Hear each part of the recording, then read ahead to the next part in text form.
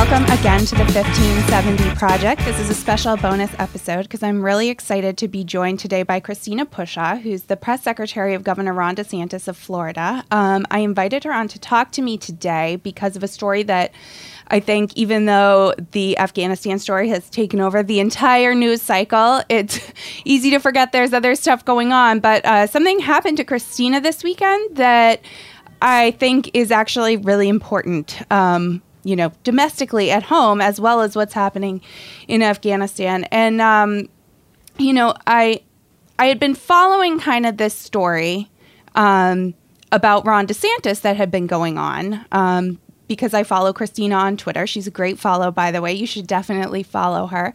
But it was an interesting story because the original story that had been published in the Associated Press and that a number of outlets had picked up was that Ron DeSantis was pushing a life-saving drug to help people stay out of the hospital when they get COVID, which you would think would be a positive story, but not according to the Associated Press. So, Christina, if you don't mind, would you go ahead and explain a little bit, what this story is and how they managed to get it so wrong, what was going on here?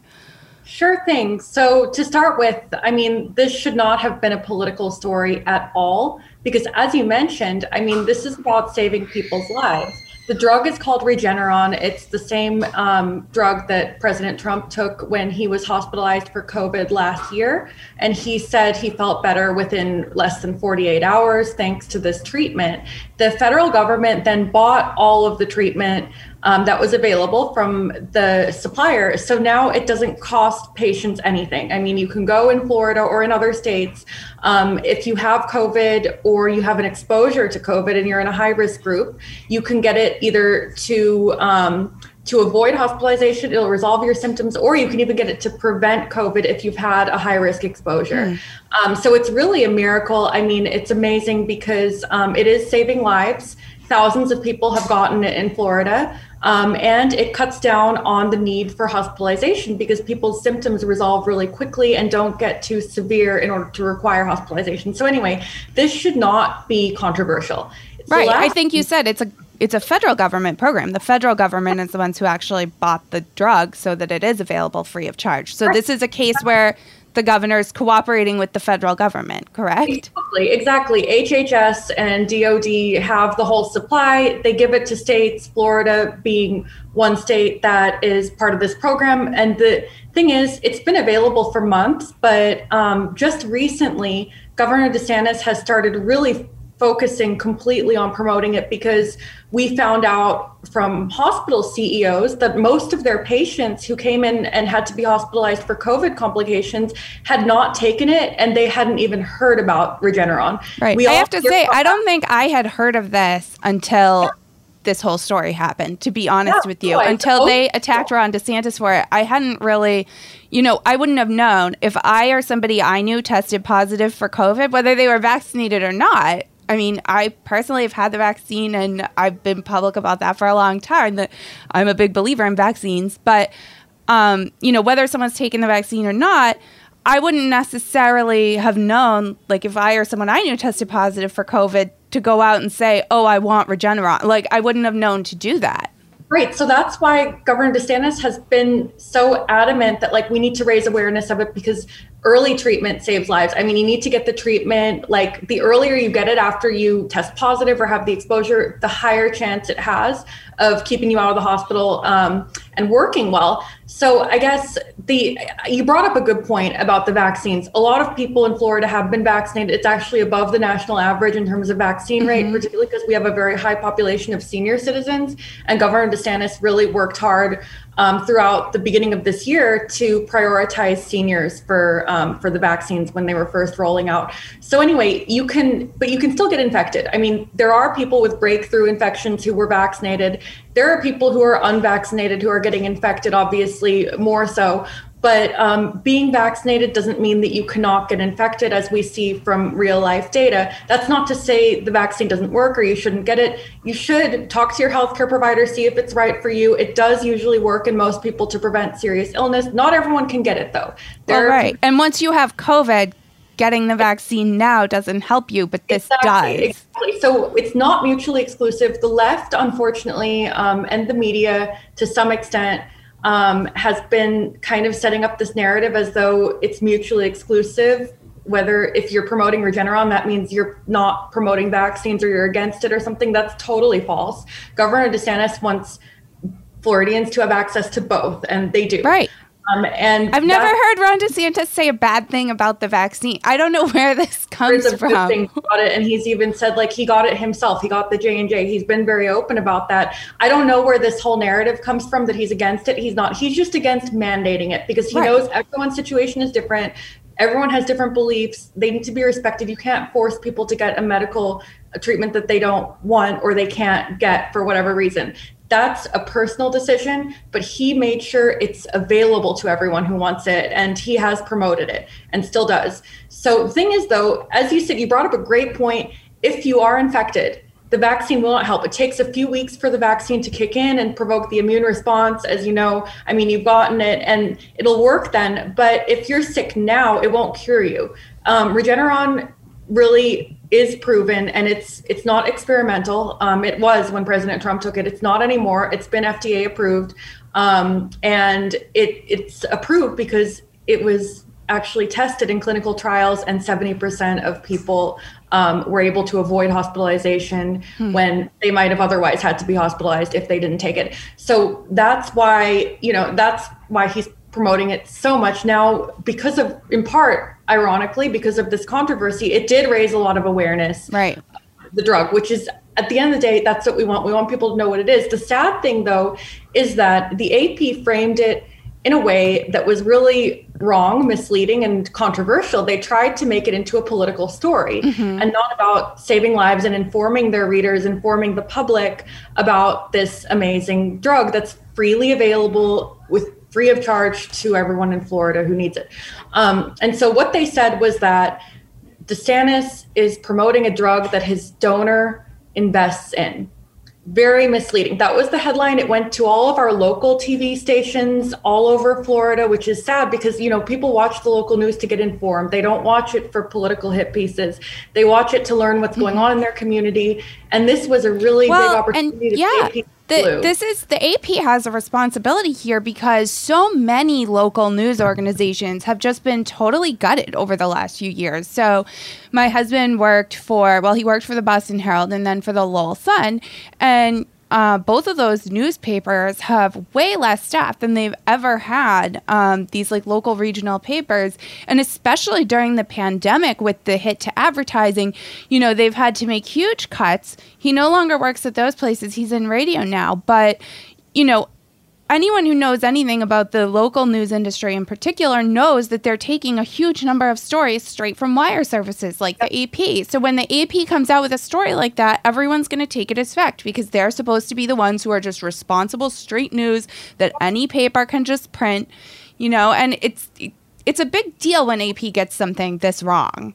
That's why it was so upsetting. And even worse was that I talked to the AP reporter earlier that day before he wrote the story. I knew he was working on it. He reached out to me to ask for more information. I said, this is great. I trusted the AP to be more objective. Right. I thought maybe they're going to do an explainer because there had been some disinformation circulating on Twitter, promoted by Democratic political consultants, even the one who advises a main opponent to Governor DeSantis, Nikki Fried. So this had been going around saying that DeSantis is only promoting this because it's making his donors rich, which is nonsense. I had the facts about it. I explained to this reporter, hey, you know, that disinformation, it's inaccurate. Here's the facts.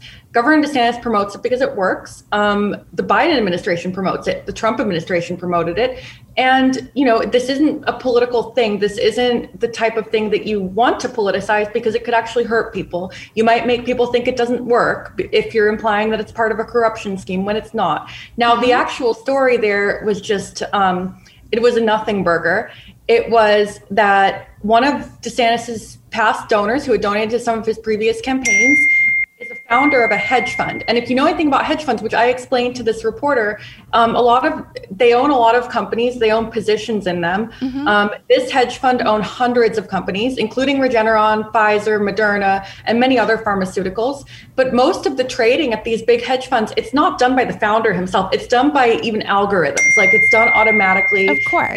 Yeah, so there are like thousands of people working there. Maybe, I mean, who knows if this founder even knew about Regeneron? Maybe he did, maybe he didn't, but it's not a story. Like, that hedge fund held more stocks in vaccine manufacturers than in Regeneron, but nobody would say, hey, why is Ron DeSantis promoting vaccines? Is he trying to enrich his donor? No, because that would be ridiculous. And this is equally as ridiculous. I mean, it is not a story at all.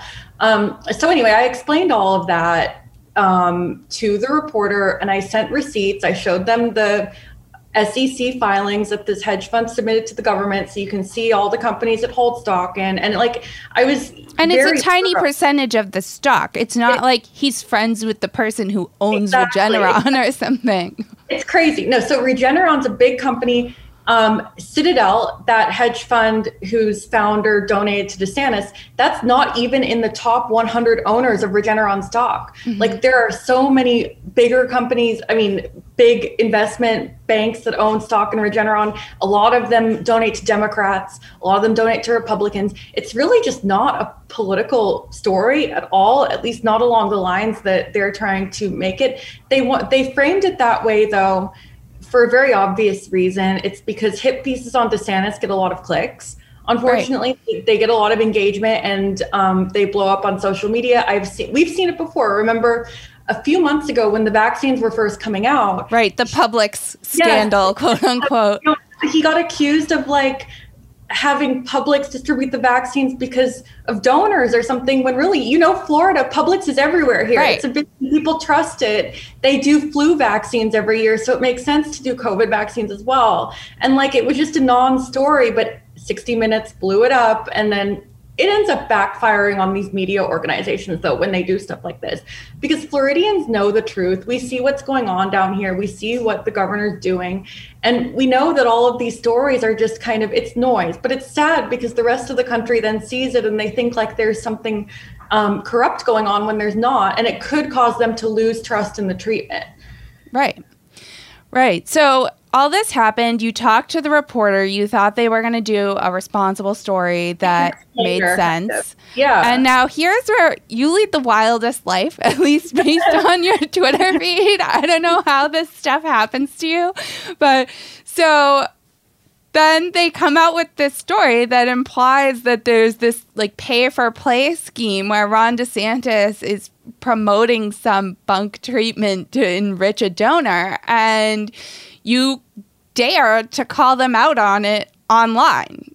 Yeah, I called them out because I kept seeing Floridians on Twitter and Facebook saying, oh, I'm not going to get this treatment because it'll make DeSantis rich. Oh, it costs thousands of dollars. That's not true. It's free. It's not making anyone rich. The federal government bought it, as I explained. So I decided I'm going to go to the source. I called out AP and the reporter, but AP itself tweeted about it. So I quote tweeted the AP and I said, drag them. Now, this is not this is well known what dictators do, Christina. They say drag them on Twitter. That's what Putin does when a reporter makes him mad. He tells his Twitter friends to drag them, right? It's crazy. So, I worked in Ukraine. I worked in Georgia, the country of Georgia. Those are countries where they actually have experience with Putin and Russia and dictatorship and all of this. The Soviet Union. I know what it is. This is not like, there have been so many Democrat politicians and just everyone uses that term, and it's not considered to be incitement to violence. But AP, of course, got upset when people started calling them out and saying your story is fake. Even PolitiFact, which is right. It's not exactly like a bastion of Republican ideology. Yeah, exactly. So they got upset that their story kind of fell apart and they were exposed as the next 60 Minutes with the Publix hit piece. This was the next one.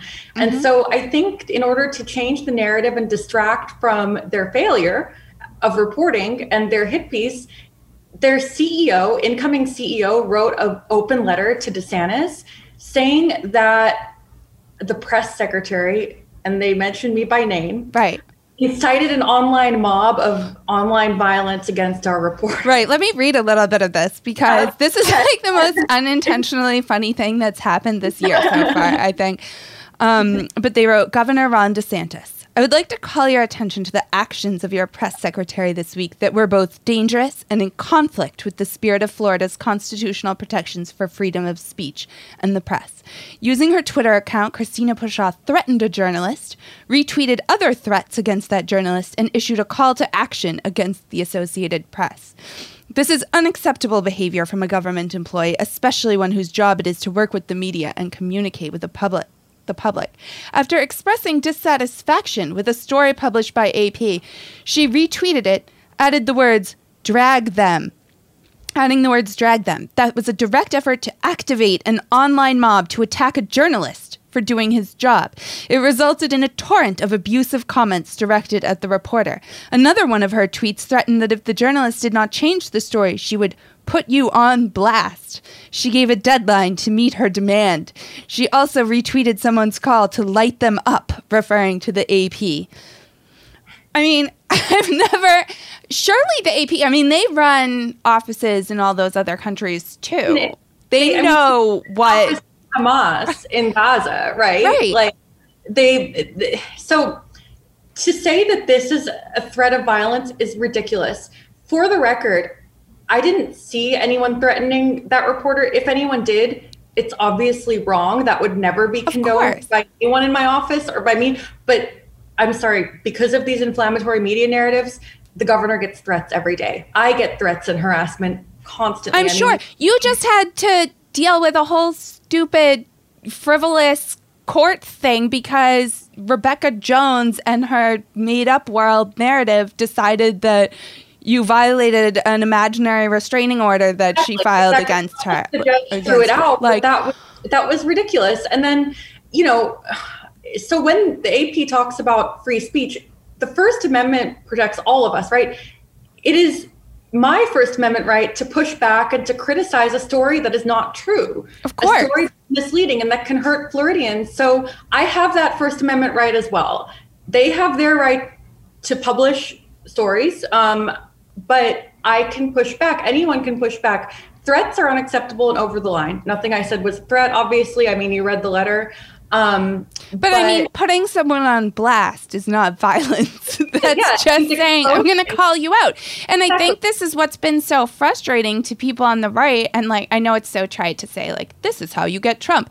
But this is one of the things that, people really liked about Trump because the media thinks they can just lie and lie and lie and lie. And if you ever say anything back, if you ever complain, if you ever say that's not true, you're somehow the bad guy and evil and attacking the media. It's just wild to me that they can sit here and pontificate about free speech while they're demanding that you stop pointing out that their stories right, and they're actually trying to silence my speech.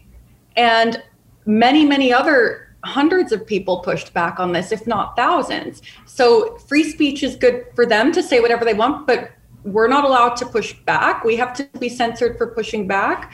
I mean, it's just totally inconsistent with even the principles that AP says that they have, objectivity and reporting the facts and freedom of speech. That's not what they're pushing here. They're pushing for the regime narrative. Of course. And so then what happened is that for some reason, immediately after they published this letter, you were removed from Twitter for 12 hours. So speaking of free speech, I mean, and did they ever tell you what tweets specifically violated any of their policies? No, they didn't. And Fox News and some other news organizations even inquired with Twitter, and our digital director, my colleague in the governor's office, also contacted them. They have like a contact for government officials to ask them about official accounts. And they said that I had done something abusive, but they couldn't name any abusive tweets because I didn't tweet anything abusive. I mean, you read what I tweeted that they sent you with. The thing is, though, the timing cannot be a coincidence. I mean, right after the AP letter comes out, which was, by the way, days after this whole article came out and the whole thing started, then a couple hours later, Twitter suspends my account. It was obviously, I mean, it looked to most people like collusion between big tech and corporate media. And that's what Governor DeSantis talks about. Like he has been really a champion on this, on raising awareness of it, and just like how dangerous it is, you know, from even with COVID stuff, like people were talking about how the virus might have leaked out of Wuhan. They got suspended from Facebook for so-called conspiracy theories about the Wuhan lab leak. The media was censoring this, the big tech was censoring it, but now it's considered to be the most likely scenario of how COVID started, right? And so you have to wonder, like, what else are they doing this with? I mean, how is this? Okay. Oh, and by the way, the Taliban spokespeople are on Twitter. Right. That's not abusive behavior. Yeah. Apparently. They're live tweeting like actual violence. And that's not abusive to Twitter, but me saying drag them about an AP article that was false is. And that AP article also was dangerous. If we're going to talk about words being dangerous, I mean, spreading fake information about proven life-saving COVID treatment, that is dangerous. That does put people at risk if they believe it. Exactly. And that's how sort of this started. It's like, well, we have to ban people because they're spreading bad information about vaccines. And, you know, like I've been totally open with people that I'm for the vaccine, but I think people should be able to go online and say whatever they want about it, because who knows, something might turn out to be true someday, and you banned them from talking about it before, you know, before it was even a thing. Like you point out the Wuhan lab thing, like you point out, like people point out all the time, Fauci and the masks, saying last year that masks don't work because they wanted to keep them for healthcare professionals. All these, you know, different things that have happened where the government and their assessment of who's telling the truth have turned out to be wrong, you know, over time. And, you know, for them to jump from that to now spreading false stories about treatments that can actually save people's lives because it fits their narrative and gets them clicks about Ron DeSantis, who is now like the big bad because they don't have Trump to talk about anymore. That's what it is. And I almost feel like there's something even more sinister going on. It's like some people in media and on the left in particular, they feel really strongly about vaccines. Now, I promote vaccines as well. Governor DeSantis promotes it as well. As we've talked about, we're pro-vaccine. Everyone should have the choice, but you're encouraged to get it if you can because it's safe and effective in preventing severe illness from COVID. Now, with that being said, if somebody is unvaccinated for whatever reason, whether they can't get it or they don't want to get it, and they get sick, they deserve care. They deserve treatment. Their life still matters. You know, we can't just say, oh, you deserve to die because you haven't been vaccinated. That's very psychopathic. And there are some people who honestly feel that way and who think that way. And they think that if you make a treatment available and you promote it a lot, then people won't get vaccinated because they'll take their chances of getting sick and get the treatment instead. And so these like control freaks, again, particularly on the left and in the media, they almost think it's a moral hazard to have the treatment available, which I think is completely wrong. For every illness, prevention is great. I mean, prevention should be the first line, but you need treatments as well. If they're available, why keep them from people? You know, that's immoral to me, I think. Right, exactly. And like you pointed out, this does also have a preventative component as well. So it's something that we're still learning more about, but it should be a both and approach to the It's another tool problem. in the toolbox. And I think Governor DeSantis has been really clear on this. He gives press conferences like multiple times a day whenever we open a new site, like state-supported site in another part of Florida.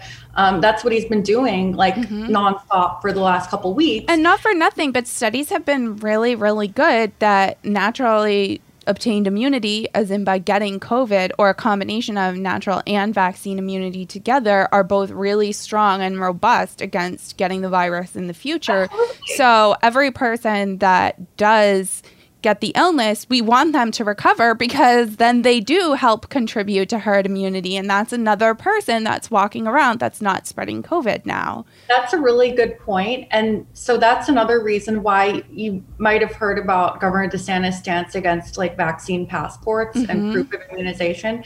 That's one thing that the people who support vaccine passports don't acknowledge. There is a science behind natural immunity or infection conferred immunity. It's real. There's plenty of evidence for it. But when you say you need a vaccine passport in order to go somewhere to prove that you're immune, well, then you're denying the reality that a lot of people have had COVID already and recovered it. And even if they didn't get vaccinated, they still have pretty strong. Right. Community. I mean, some people, I've seen estimates that are up to like 40% of the population in some cases might have natural immunity to COVID as well. So, hi, buddy. Sorry. I know. Can you go talk to Dad? Can you go talk to Dad, bud? Sorry, I have 4 kids, so it's a little crazy around here. Yeah. Go ahead. Yeah. But I don't know. It is interesting to me, too, that all this is happening with Twitter and the AP and all these things during a week when Joe Biden is also having such a bad week and when he's obviously made it publicly clear. I mean, I'm not saying that there's like collusion or something, but he has made it clear that as far as he's concerned, Republican governors that aren't forcing mask mandates in school are a public enemy number 1 to him this week. He had a press conference about this on Wednesday in the middle of the whole Afghanistan thing, complaining about Republican governors. So it seems to me a little weird that this is all going on at a time when he's publicly out here saying, like, there's a problem with Republican governors, and that's the biggest problem in our country right now is Abbott and DeSantis and, people that aren't following what I think the best approach is for COVID. Hey, that's a great point. I'm so glad you brought that up because I feel like this is really the first time in Biden's presidency or in the campaign last year that he has really faced criticism from the press at all over this debacle in Afghanistan. I mean, it's horrifying. It's humiliating. There are no words to describe like what we're seeing from Afghanistan. And that is on him as the commander in chief, right? And so he's finally facing some pushback from media, which he's definitely not used to. And he's desperately trying to shift the narrative. He knows that the media is totally with him on the forced masking of children. And they're totally against DeSantis, obviously. So he's trying desperately like to change the conversation and deflect to this. And I do think with stuff like the AP's letter to my boss asking a governor to fire me because I pushed back on a false article, that kind of stuff, it's more noise to deflect from the real story, which is the situation in Afghanistan. It does make Biden look bad.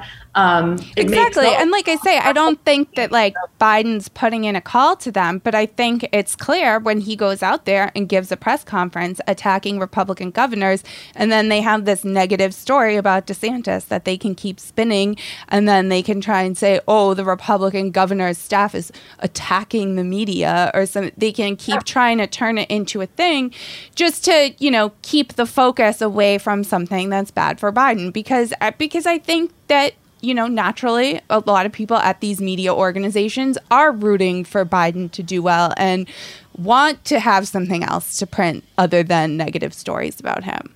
Exactly. No, I totally see that. And it is bizarre.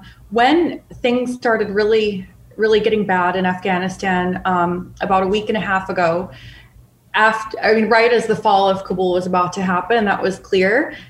Biden, he kind of went into hiding. He went on vacation. Right before that, the last call publicly that we know of that he made was to the Broward County superintendent, Broward County School superintendent. Now, Broward is one of the 2 first schools districts in Florida that defied state law and defied Governor DeSantis' executive order, but also state law, and imposed forced masking on children as young as kindergarten and did not allow the parents an option to opt out. So they just blatantly defied it.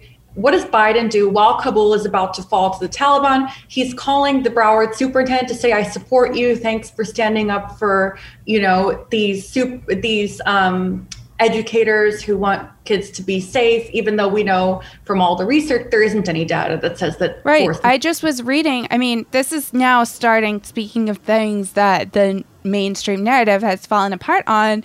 I believe it's New York Magazine published a big piece this week talking about how the CDC buried the data from their own study that showed that a bunch of interventions together were very effective at preventing COVID, that when they tested the null hypothesis that masks don't do anything, they were able to get a statistically significant result for adult school staff masking making a difference in viral spread, but they weren't able to find any statistically significant evidence that student masking for children makes any difference. So, right. And that's such a good point, because I mean, you have 4 kids. You see how can you expect little kids I'm homeschooling all of them.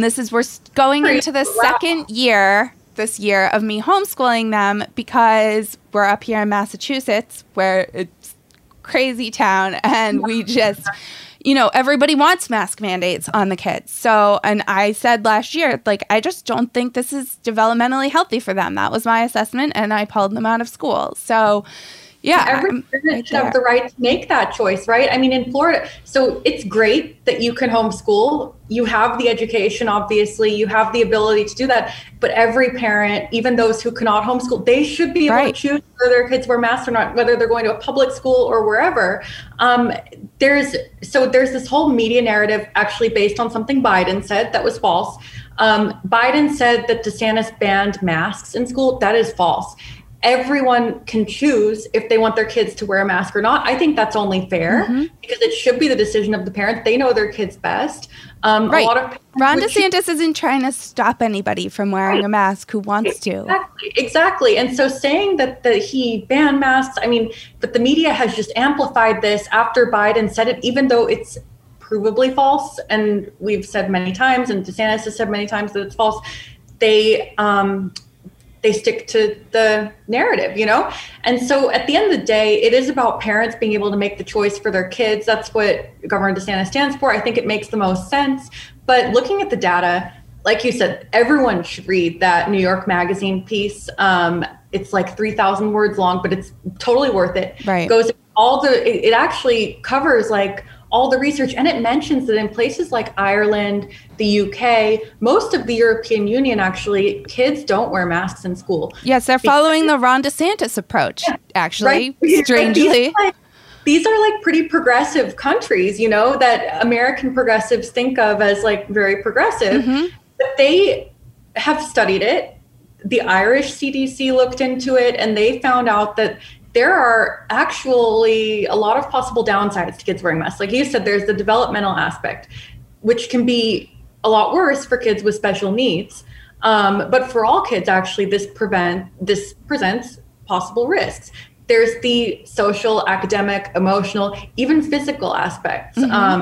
Nobody's really tested out at a large scale how inhaling carbon dioxide and germs all day for 8 hours can actually affect some kids. Right. Not to mention like jaw and face development. I know I was at a job, I was working nights for a little while during the pandemic where I had to wear a mask for a while. And it's like after a while, I would start to clench my jaw. And I was just thinking, like, if you make a kid do this 8 hours a day, of course, it must have an effect on like jaw development and everything, because that's like a huge part of how kids' faces develop, is how they hold their face. And my daughter sees a dentist for where they like give her exercises of things to do with her mouth to like change the shape of her palate and her teeth and everything.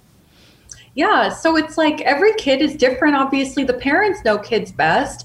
And so parents should be making these decisions, not these elected like politicians who most of these school board members do not even have kids in school. I mean, a lot of them don't, and or the superintendents, they just think like this is a way to stick it to Ron DeSantis, like this will get them on CNN, this will get them published in the Washington Post. It has. One of these superintendents had an op-ed published in the Washington Post, showing herself as a hero for forced masking kids. But like, it's really just about scoring points against DeSantis and being elevated in national media for that. They're not looking at the data. Even Jake Tapper, who I disagree with on many things, and I think he's obviously liberal biased, he has even looked into this, and he asked that same superintendent on his show, like, what's the data you're basing this on, like this mask mandate? And she couldn't say any. I mean, they don't have any. She couldn't answer the question. So and it's so interesting to me because the way the media has framed this as this battle between Ron DeSantis and the localized school boards, where they're saying it's like he's big government coming in and stopping local control. It's the exact opposite of how they're framing it in blue states up here, where the school boards have been demanding that the governors step in and mandate masks across the board for the whole state, because they don't want to have to be entrusted to make the decision, because they're scared parents might yell at them. So, for example, in Connecticut, where my husband has a radio station, this has been going on, and in Massachusetts, where we are, at first, the Massachusetts governor, who's nominally at least a Republican, he had said, I'm going to let school boards make their own choices of what to do, which is, this is already, what the media says that they want Ron DeSantis to allow school boards to do, right? And up here, that was framed as a dangerous decision that puts school boards in danger, because then what started happening is parents started showing up to the school boards and saying, there's not a mandate. You don't have to mandate this, and I would like you to allow my kid to come to school without a mask on. And the school boards were so afraid of this, and so afraid of, parents actually showing up at the school board and saying that they didn't like what they were doing, that they demanded and cried and complained and kicked their feet until the governor of Massachusetts eventually came out and said, yes, fine, we'll mandate it across the board. All the school districts have to wear masks now. Like the inverse of Florida. I know, it's like the opposite. It's an alternate mirror universe reality. But yeah, it's so funny, because the media was saying that up here was saying that this is so terrible that the governor won't mandate masks. And then the media down in Florida is saying, like, oh, this is terrible. Ron DeSantis is telling the school boards what they have to do. That's so mean of him. Right. when actually the decision should just reside with parents. And I don't understand why there's even any other competing point of view with that, because you would think that would be what the schools are for, is for parents to send their kids the way that they want to. And you would think that school boards and educators of all people would understand that every kid is different, and that parents know their kids best and can make their own choices, especially with something like that that's kind of invasive. Now, to build on your point, though, about like Massachusetts versus Florida, and this whole argument about local control and how Governor DeSantis is overreaching because he doesn't let the school board set their mask mandates or whatever.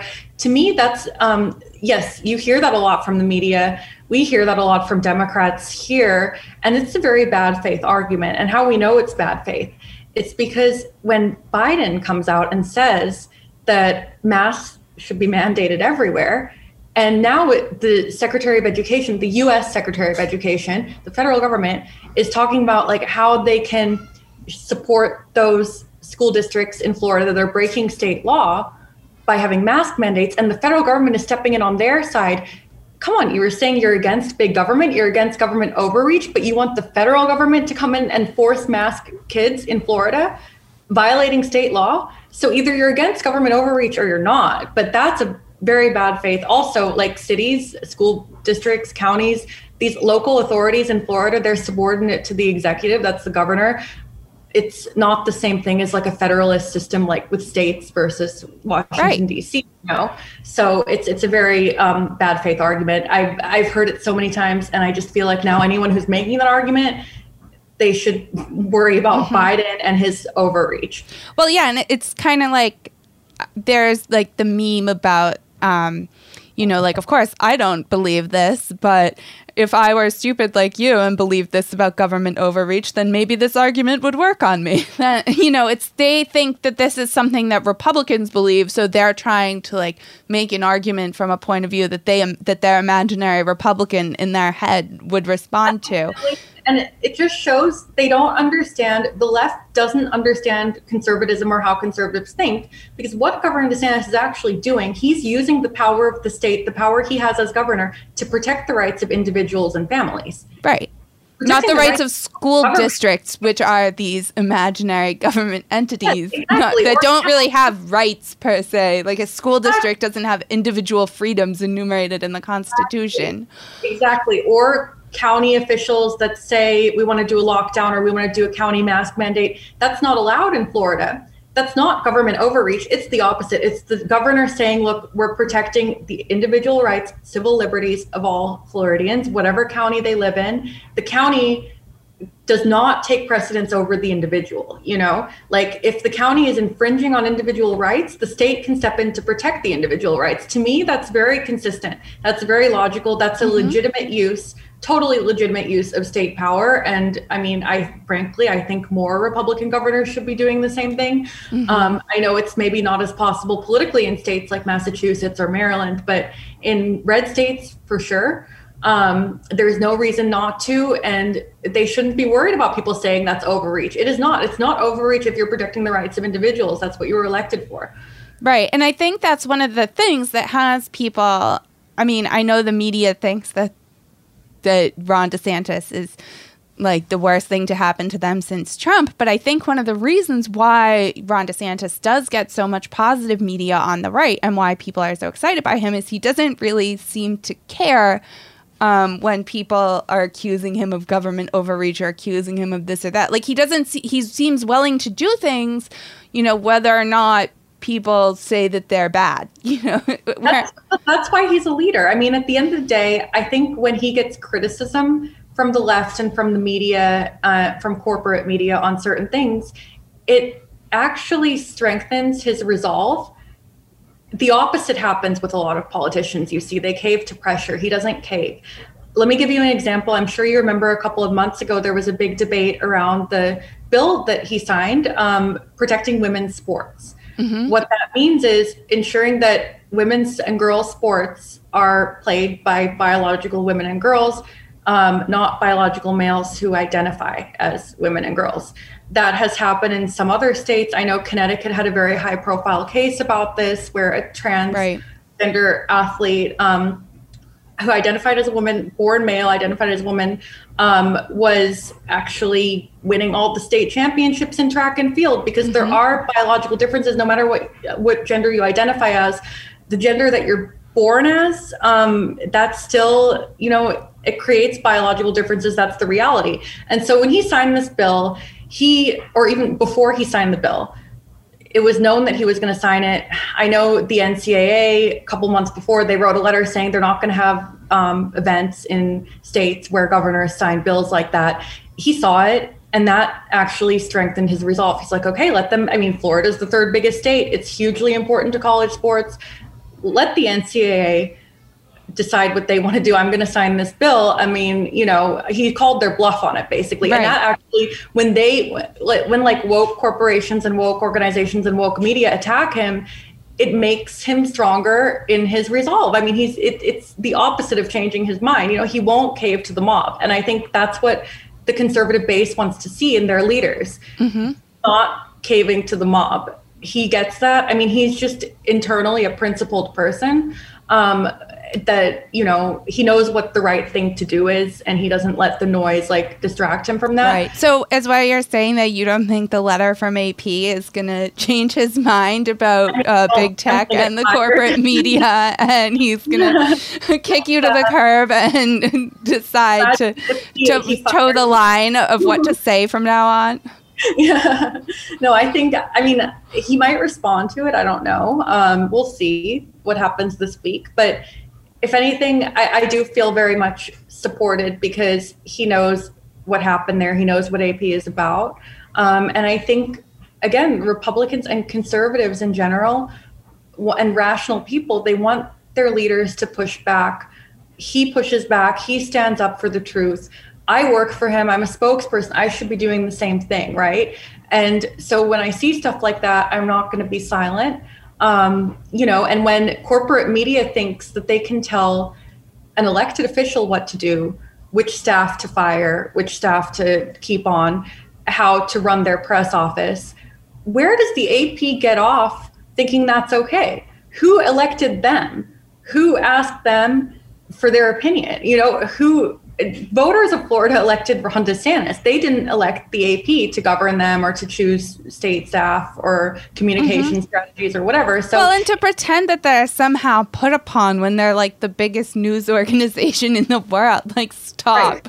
Right. We feel so attacked because a state level official said a mean thing to us on Twitter. Are you kidding me? Like you were saying, they have so much power. The words that they write go on to every local paper, every news station. They just get picked up whole cloth because people trust them. They're not, facing some terrible persecution or like their words won't get out there. They told their side of the story. I'm sorry that people didn't believe them because they lied.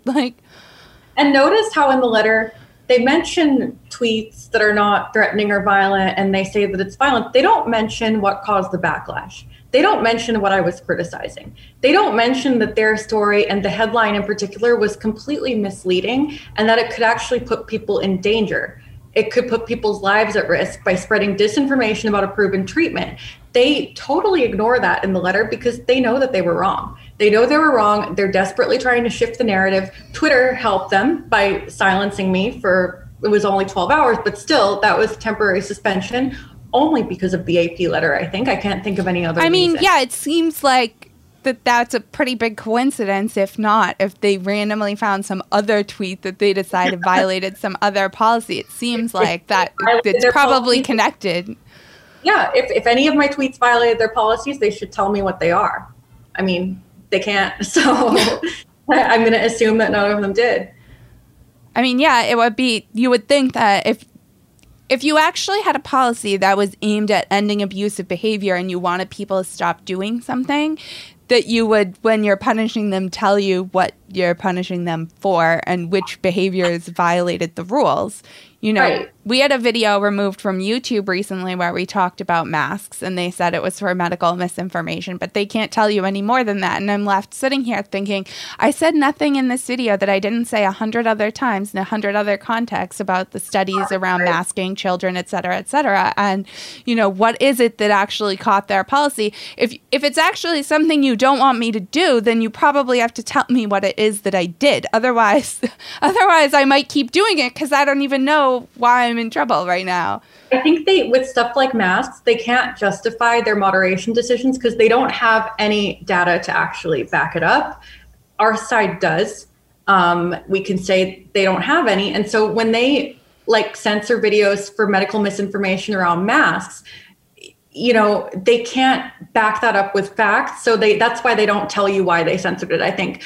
Right. The same thing happened a few months ago to Governor DeSantis. He had a roundtable with some experts, actual medical doctors, and they were talking about how there's a lack of evidence for masking children and mask mandates and all of this stuff. It was removed from YouTube. Mm-hmm. It was totally removed. We couldn't put it back up. That's why he uses Rumble, if you've noticed. All his videos go up on Rumble because after the YouTube censorship, he just didn't want to and couldn't use YouTube anymore because he's not going to change speaking the truth. Right. So we still can't post on our main YouTube channel. This podcast we run separately because it's just me. And so I can still post, this podcast there because it's a different show. But yeah, we've started to post on both platforms because, you just don't know when YouTube is going to decide to lock you out of posting for days at a time. And you can't live that way wondering when you're going to set off the censors. Right. And it's so dangerous because, like I said, they lied about, or they censored the truth about Wuhan lab leak. They're probably censoring the truth about masks. That's what it looks like, and school masking. Deleting or silencing any creators, deplatforming creators who have stated the facts and have reviewed the evidence. And now we're soon going to find out, after this New York Magazine article, we're finding out that now the experts are kind of having second thoughts. And now what was considered misinformation before is soon going to be accepted, just like the Wuhan thing. Right. When they took our video down and I did the appeal process and I sent them information from the European CDC on masking kids, and they were still sorry, appeal denied. We can't. I'm like, if you're not going to listen to the European CDC, what else can I say? The US CDC is such an outlier. The European CDC, WHO, UNICEF, all of these international organizations, none of them recommend masking 2-year-olds. The CDC is the only one that recommends masking of kids as young as 2 in daycares. To me, why is this? Why has no journalist actually tried to dig into it. I mean, the New York Magazine. It's because it's just a political signifier now. Like, the more you're for masks, the more a Democrat you are, and the more you're against masks, the more Republican you are. And it doesn't matter anymore what the information says, because it's been so politicized that nobody can say that, nobody can, actually look at the data and make a serious judgment anymore. It's crazy. I mean, Clarissa Ward tweeted that she was finally on a flight out of Kabul this week, and tweeted a picture of the plane with all the people packed inside it, the C-17, leaving the airport where the Taliban was trying to kill them all. And a bunch of people tweeted back at her in the replies saying, how come nobody's wearing masks on the plane? Can't somebody hand them out masks? This seems really dangerous. Like, they just can't. It's like all they have now is masks, so they can't get over it. They can't look at any data that undermines it. They can't look at any situation anywhere without thinking about masks more. Like, it's just it's a mental problem at this point. I don't know what else to say about it. Crazy. I mean, thinking about people who have escaped certain death from the Taliban, and the last thing on their mind is going to be wearing masks. I mean, it's ridiculous. But isn't that a story for a real journalist to look into how the CDC's guidelines were made for kids, how this 2-year-old masking recommendation came about, because it is different from other countries. Yes, I agree with you. It's political influence, but who is influencing the guidelines and how? If we had real journalists reporting on these kind of subjects, we would know potentially, but we don't, because they're just too invested in propping up the regime narrative. And to me, that's really sad. Right. It's crazy to me that no one's asking these questions, because so much of journalism is deciding what you cover. Because, for example, this AP story that we started off this whole thing talking about, they made a decision to cover Ron DeSantis, promoting Regeneron, and they made a decision to put that story in a context with one of his donors being part of a company that holds a small position in the company that makes Regeneron. It's the fact that they put that in their wire service story makes it news. They made a decision to cover that and not to go out and look at the CDC. And they can't walk and chew gum at the same time. They can't just do both.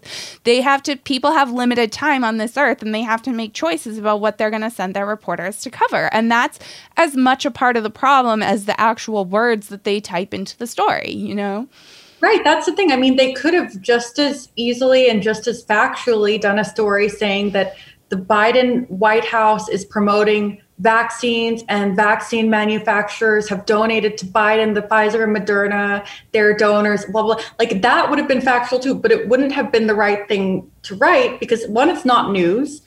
2, it's kind of a dog whistle to people who already are against vaccines and won't trust it, or people who are on the fence about it. It's making them. But this is exactly what AP did with Regeneron. Why? It shouldn't have been a story. They knew it shouldn't have been. See, this is why I'm so mad. But do you have a doubt in your mind that if Trump had been elected in 2020 and had remained president, and he was a big promoter of vaccines, and as we know, people like Kamala Harris and people at the, all these medical officials that said that they would doubt the vaccine because Trump made it and was promoting it, and it was rushed and it wasn't safe. And then if Ron DeSantis had gone out and done the exact same things he's done over the past year, regardless of who was president, and told people to go get vaccinated, AP would have printed a story that said he was promoting the vaccine because this donor is part of a company that is in Pfizer and Moderna, and a bunch of liberals would believe it and then not get vaccinated. Exactly. That is such a good point. It's just so ridiculous to politicize any of this, but they don't care. They know it's ridiculous. That's what's frustrating. They know exactly what they're doing. This isn't a matter of being naive and ignorant, not having the full information. They had the full information when they did this, and they did it anyway. I mean, it's very frustrating. Another thing, I know we're kind of running out of time, but one thing, you've probably heard about the booster shots that the Biden administration has said there's going to be booster shots for people who are fully vaccinated and you should get them. I'm just kind of surprised this wasn't controversial, because those have not been fully approved by the FDA yet. I mean, the FDA, there's no study on that. Yeah, they need to go through a review process. They will go through this process. They will have the data on it, but that hasn't happened yet. Imagine if the Trump administration had come out and said, oh, you guys need to get these vaccines. They're going to be approved. They're not approved yet. You need to get them though. That would be political pressure on the FDA. That would be political pressure on the approvals process. That would be a scandal. Why isn't it a scandal when Biden does it? Instead, I have reporters asking me, Christina, why isn't Governor DeSantis promoting the boosters? I'm like, you guys, back up. The boosters are not approved for anyone except severely immune compromised people, which is a very small group and it's specifically defined. You and I are not recommended to go get boosters. And the journalists then are like, no, experts said that we are. Which experts? The Biden administration. Yeah. Where's the data that shows that boosters are providing significant long-term immunity more than, natural immunity? I believe actually that I had COVID in January of last year because I got pneumonia and I've never been that sick in my life. And it was before COVID was a thing. But so I don't really know, but I think I probably did have COVID because it seems likely to me. But so then I got the vaccine anyway. So, but there's some evidence that the vaccines combined with natural immunity confers a much stronger antibody response. We don't know if that response might not be better than getting a booster shot. We don't know. We know there's an antibody spike up after we get the booster shot, but long-term immunity doesn't necessarily rely on antibody response. It relies on T and B cell immunity as well. So, there's just a lot we don't know. And hey, I'm a big fan of freedom of choice, and I already know people who have run out and gotten third shots, so, good for them. Go for it. It's a free country. If you've read the data and you feel good about it and you want to get a third shot, then that's fine. But I just, because my husband said to me, and he has, a pre-existing condition or two, and he was like, should I go get another shot? And I said, honestly, I have not seen data that tells me that you need to go get a shot yet. There yet. It hasn't been studied yet. And it will be probably in the next couple of months. But there's no reason for the Biden administration to put the cart before the horse. And then the media just immediately takes their side, does not research it, takes the Biden administration's word for it, and goes and demands, why isn't Governor DeSantis promoting the boosters? Because there's no data. How can a governor come out and endorse something that the FDA has not endorsed yet? Exactly. I don't even know, frankly, how they're doing this with no real approval on it, because as far as I know, I don't think doctors are even supposed to off-label prescribe things without full FDA approval rather than EUA approval. So I don't really even understand why this is happening without a real FDA review process. It's really strange. I think, if I can put my tinfoil hat on, I think the Biden administration knows that lockdowns and mask mandates don't work. They know that Florida experienced plateauing and going down now, but we experienced a bad COVID surge from Delta. So is Texas, so is Hawaii, so is Oregon. But soon, all those northern states like Michigan and New York and New Jersey, which had all the restrictions, they are going to get the same thing because Delta is very transmissible. So they're going to have the same explosion of cases in the winter. Of course we are, because we don't have that much higher a vaccinated population. A tiny bit higher, but not that much higher. And, we saw this happen last year, too, where the northeastern states got very self-congratulatory in the summer when the southern states had a surge. And they went around saying that it was because Ron DeSantis and Greg Abbott and Doug Ducey hadn't locked their states, and see what happens. And this is why we know that lockdowns work, because we're good and we wear masks and the stupid people down in Florida aren't doing it. And then we had a surge in the winter, and it was Governor Whitmer came out and was like, it's people from Florida who came here and made us get it, even though we're good and we're locked down. And meanwhile, she's traveling to and from Florida. It's just wild to me, how the convoluted logic of how, somebody not wearing a mask in Florida can magically make there be a surge in Michigan. But, it's such a single-minded worldview that this stuff that we're doing has to work, and it makes me feel like a good person, so there must be some explanation other than the obvious that this thing is just seasonal and it's going to spike up when it spikes up. That's the thing. And because if they admit, this is one reason why they're so against DeSantis, because Florida is the control group, right? So if Florida shows pretty much the same patterns, actually less deaths than a lot of these lockdown states, then it proves that the lockdowns were for nothing. The mask mandates were for nothing. People sacrificed a lot, and businesses were destroyed, and lives were destroyed, and kids were out of school for a year for nothing. And the governors and Democrats in those states cannot deal with that. Like they just can't admit that they were wrong. They can't admit that they made a mistake. And such a big mistake. It's a mistake that we don't even know what the implications of it are yet, but we know that it's really bad. And so that's why they want Florida to fail. They want Florida to have the highest death rate. They want Florida. It's so sad to say this, but they don't want Regeneron to work. They don't want people to get this treatment. Mm-hmm. They don't want people. I mean, they really kind of, I feel like the media is just cheering on like these negative stories about Florida.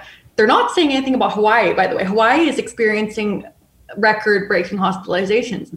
It's very sad. They had a lockdown and mask mandate. Nobody says anything about it. And a very high vaccination rate, too. Yes, higher than Florida's.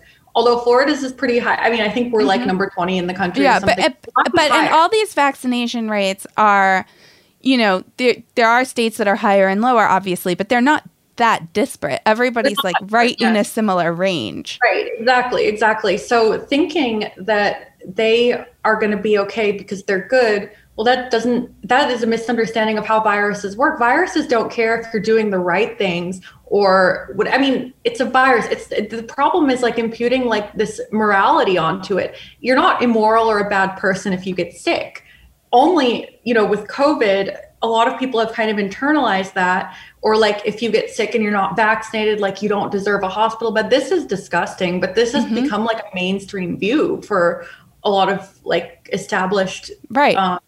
Or, when our states went back to mask mandates recently, this is what people who are vaccinated said. They were like, I'm so mad that the unvaccinated people are making us go back to mask mandates. And I was like, nobody unvaccinated has made me put on a mask. I don't know who you're talking to, but most unvaccinated people that I know don't care if I wear a mask or not. Like, nobody's making you put on a mask except your own government. So why don't you talk to them?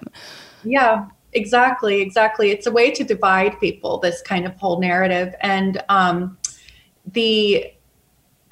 know if you saw a few weeks ago at a press conference, this journalist was asking Governor DeSantis, like, there are 2 kids on ventilators in Jacksonville at this hospital. And if they had worn masks, like, do you think they could have prevented this horrible outcome from COVID?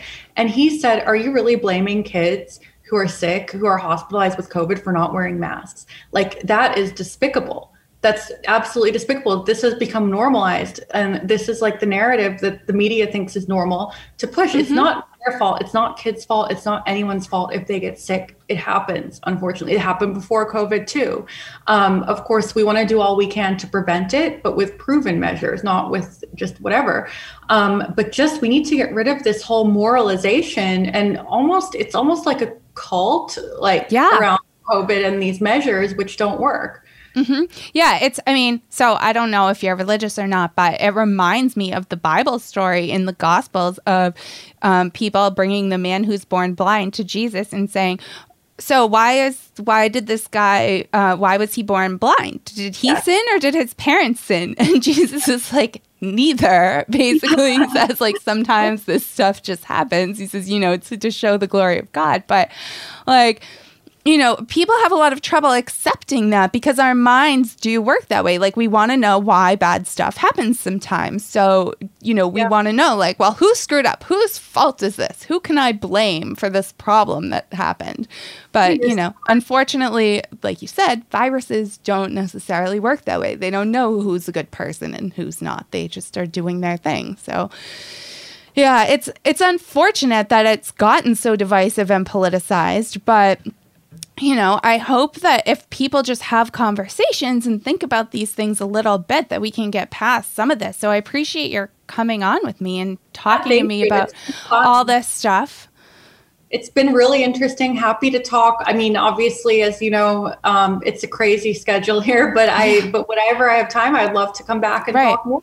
It's been great. Yeah, thank you so much. And And hopefully we'll talk more soon, but keep doing the good work that you're doing and pushing back against the media. And like I said, everybody follow Christina on Twitter. Is your Twitter handle just your name? I don't remember. First and last name. Yep. So Christina Pushaw on Twitter.